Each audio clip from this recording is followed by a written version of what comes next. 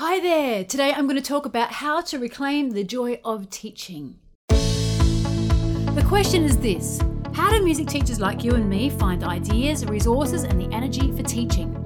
How do we teach in such a way that inspires our students and inspires ourselves on keeping on going day after day? That's the question, and in this podcast we give you the answers. My name is Janice Tuck and welcome to the Weekly Spark for Music Teachers. Well, hello everyone. It's awesome to be with you today.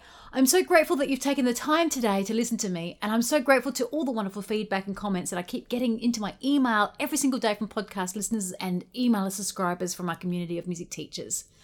So today I want to address something that I saw on Facebook a little while ago now. Now, I don't want to identify the person who wrote this, of course, but basically they asked a question in one of the teachers groups that I'm involved in, and it said something along the lines of, how do I reclaim the joy of teaching? They said that they've been teaching for many years and they still have quite a few years left and they just felt burned out. And I can relate to that, can't you? I'm pretty sure that's something we can all relate to, especially if we've been in this for a long time. It's pretty tough to maintain a high level of enthusiasm for your job. And when you do it week in, week out, month in, month out, and year in, year out, teaching like anything can feel like a grind. And it can be really difficult to reclaim that joy in your work if you think that way about it. So today I've actually got a few different ideas for this, and I thought about a lot. I don't think it's one size fits all type of approach. Therefore, I think the best way to approach this is to offer a bunch of different solutions and ideas, and maybe some of them are going to resonate with you and you can try them or not. It's completely up to you, and I think that reclaiming joy is something that we need to give constant attention to in order to have fully fulfilled lives. So I thought about what story I could relate to this from my own life or from a TV or movie that you might be able to relate to as well. And there's one movie that sticks into my mind when I think about the idea of reclaiming joy, and that is, I'm pretty sure you would have seen it or at least heard of it, and that is Mr. Holland's Opus. I might have even mentioned this movie on a podcast before. It's quite possible I have, because it's one of my favourite movies. It's quite old now, released in the 1990s, but I believe its message is just as strong now as ever. So in this movie, Richard Dreyfuss plays a man who somewhat reluctantly becomes a music teacher, and that's Mr. Holland. He wanted to be a composer, and he always had this big symphony that he wanted to write in his head. Of course, over the course of 30 years of somewhat reluctant teaching, he impacts a lot of students. And when he's retiring at the end of the movie, they all come back and we had this heartwarming moment when he realizes that actually his whole symphony was all of his students and the impact that he had on them all in their lives. So as music teachers, we're actually playing this role of Mr. Holland in our lives every single day. We have the chance every single day to impact children with every interaction we have, and it's a privilege and it's an honor to be a teacher. And we really do have the same impact that Mr. Holland had in the movie on our students. So just think about the evidence from your own life, and I'm sure it's there. Now, what I think is a pity about this movie is that Mr. Holland only got the joy at the end, whereas he could have celebrated it each and every single day and celebrated the hundreds and thousands of students he'd impacted, not just the ones who were going to be on the stage at the end of the movie.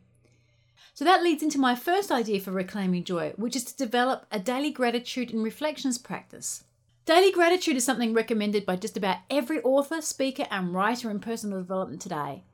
Gratitude is something that's also part of just about every religious or mindfulness program as well. So it doesn't have to be complicated. Every morning when I wake up, I just write down 2 or 3 things that I'm grateful for. And in the evening before I go to bed, I write down 3 wins for my day. In the morning, it's a really simple list. It nearly always starts with being grateful for my wonderful life, and then I'm grateful for my husband and my family, and then I'm grateful for something simple like the juice I've had to drink or my healthy food for breakfast, and then something unique to the day. And then I'm grateful for the clients I serve in my business and the impact I have with them, and I'm grateful for the challenges that come up, because the challenge is going to make me grow and be a better person. So it always takes me less than 5 minutes to write, and there's really no rules for that. In the evening, I just try to write down my 3 wins for the day. Sometimes I write a paragraph here, sometimes a few words. Sometimes I write down the name of someone who I helped that day, and I write down how I helped them, and how it made me feel to help them. And this, of course, is my private diary, and no one ever sees this. But if they did, they probably wouldn't be able to read my handwriting anyway, so it doesn't really matter. But what does this do? Well, it controls my focus and it keeps me focused on the wins. And at any time, if I'm feeling down, I can simply look back through my diary. I can see my gratitude list and I can shift my focus to something good. And what I do is at the end of the month, I go through and pick out my best ones for the month. And there's usually about 10, 15, 20 of them that are just really exceptional. And I put them on a list called my trophy list. And then what I can do is when I have a day that I'm feeling burned out, I can go back to that list and instantly it puts me into fantastic state. The next idea for reclaiming joy might seem a little strange, but it's this. It's to work out. Yes, work out, in exercise. Now, there's a simple quote by Richard Branson which always sticks with me, and he says, the fastest way out of stress is to work out. Richard Branson is someone who definitely knows how to reclaim joy because he's someone that would have had a lot of stress in his life with multi-million-dollar businesses and lots of things to keep control of. So make time in your busy day for exercise because it's so worth it.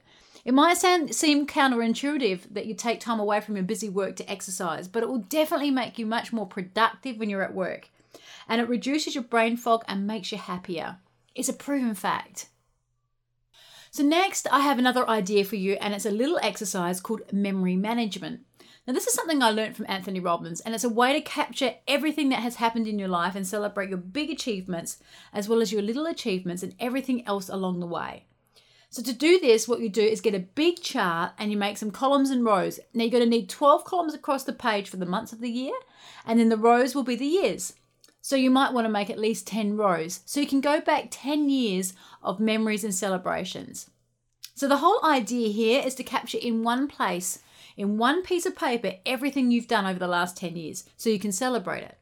So you want to write down on this chart all the things you've done to the best of your memory anyway. So you might have got married sometime in the last 10 years and that's a celebration. Did you do an annual concert? Well, write that in for each year that you've done that. Did your students achieve well in exams? Well, write that in. Did you get a nice card from a student who finished? Well, write that in too.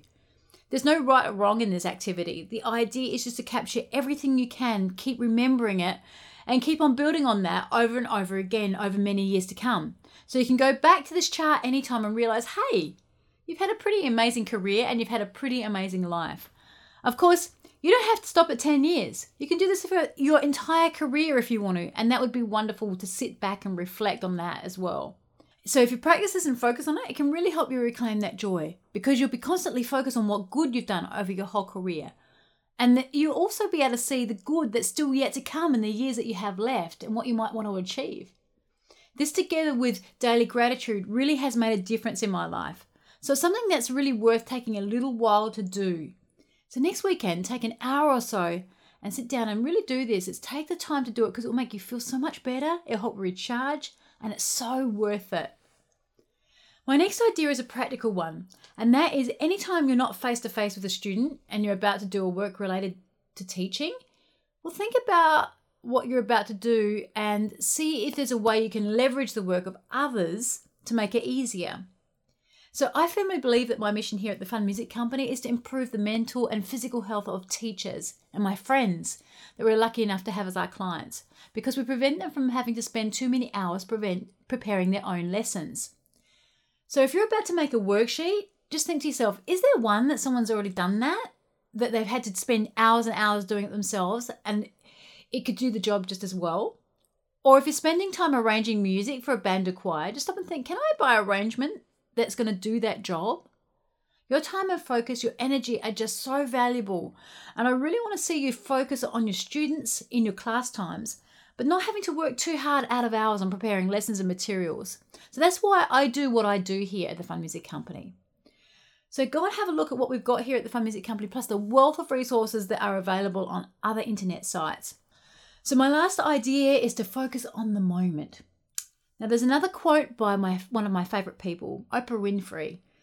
And she says, breathe, let go, and remind yourself that this very moment is the only one you're going to know that you're going to have for sure.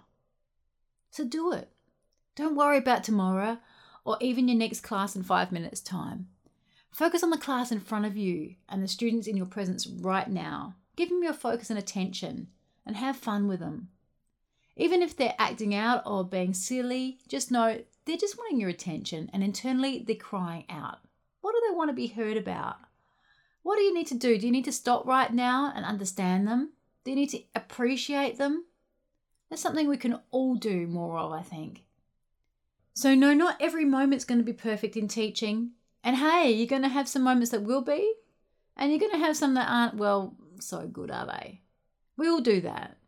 But do celebrate that hopefully there are going to be more good moments, more wonderful moments every single day than what there are going to be the other type. So I'm having one right now as I record this. I'm here to help you. I'm here to serve you and give you a little spark of joy. And I hope that something I've said today might help you go forward and inspire your classes as well. So thanks for listening. Send me your feedback and suggestions, of course, and make sure you take the time out to reclaim your joy, especially as we head into holiday season. Today, every day, it's so worth it. So if you've enjoyed this podcast, please rate and review us on Apple Podcasts or your favourite podcast service. It helps us spread the word. Also, you can head over to funmusicco.com/weekly teaching ideas, where you can join our mailing list and get free access to hundreds of fun music teaching ideas and resources for the classroom. So make sure you're subscribed and don't miss an episode. And I look forward to seeing you next time on the Weekly Spark for Music Teachers.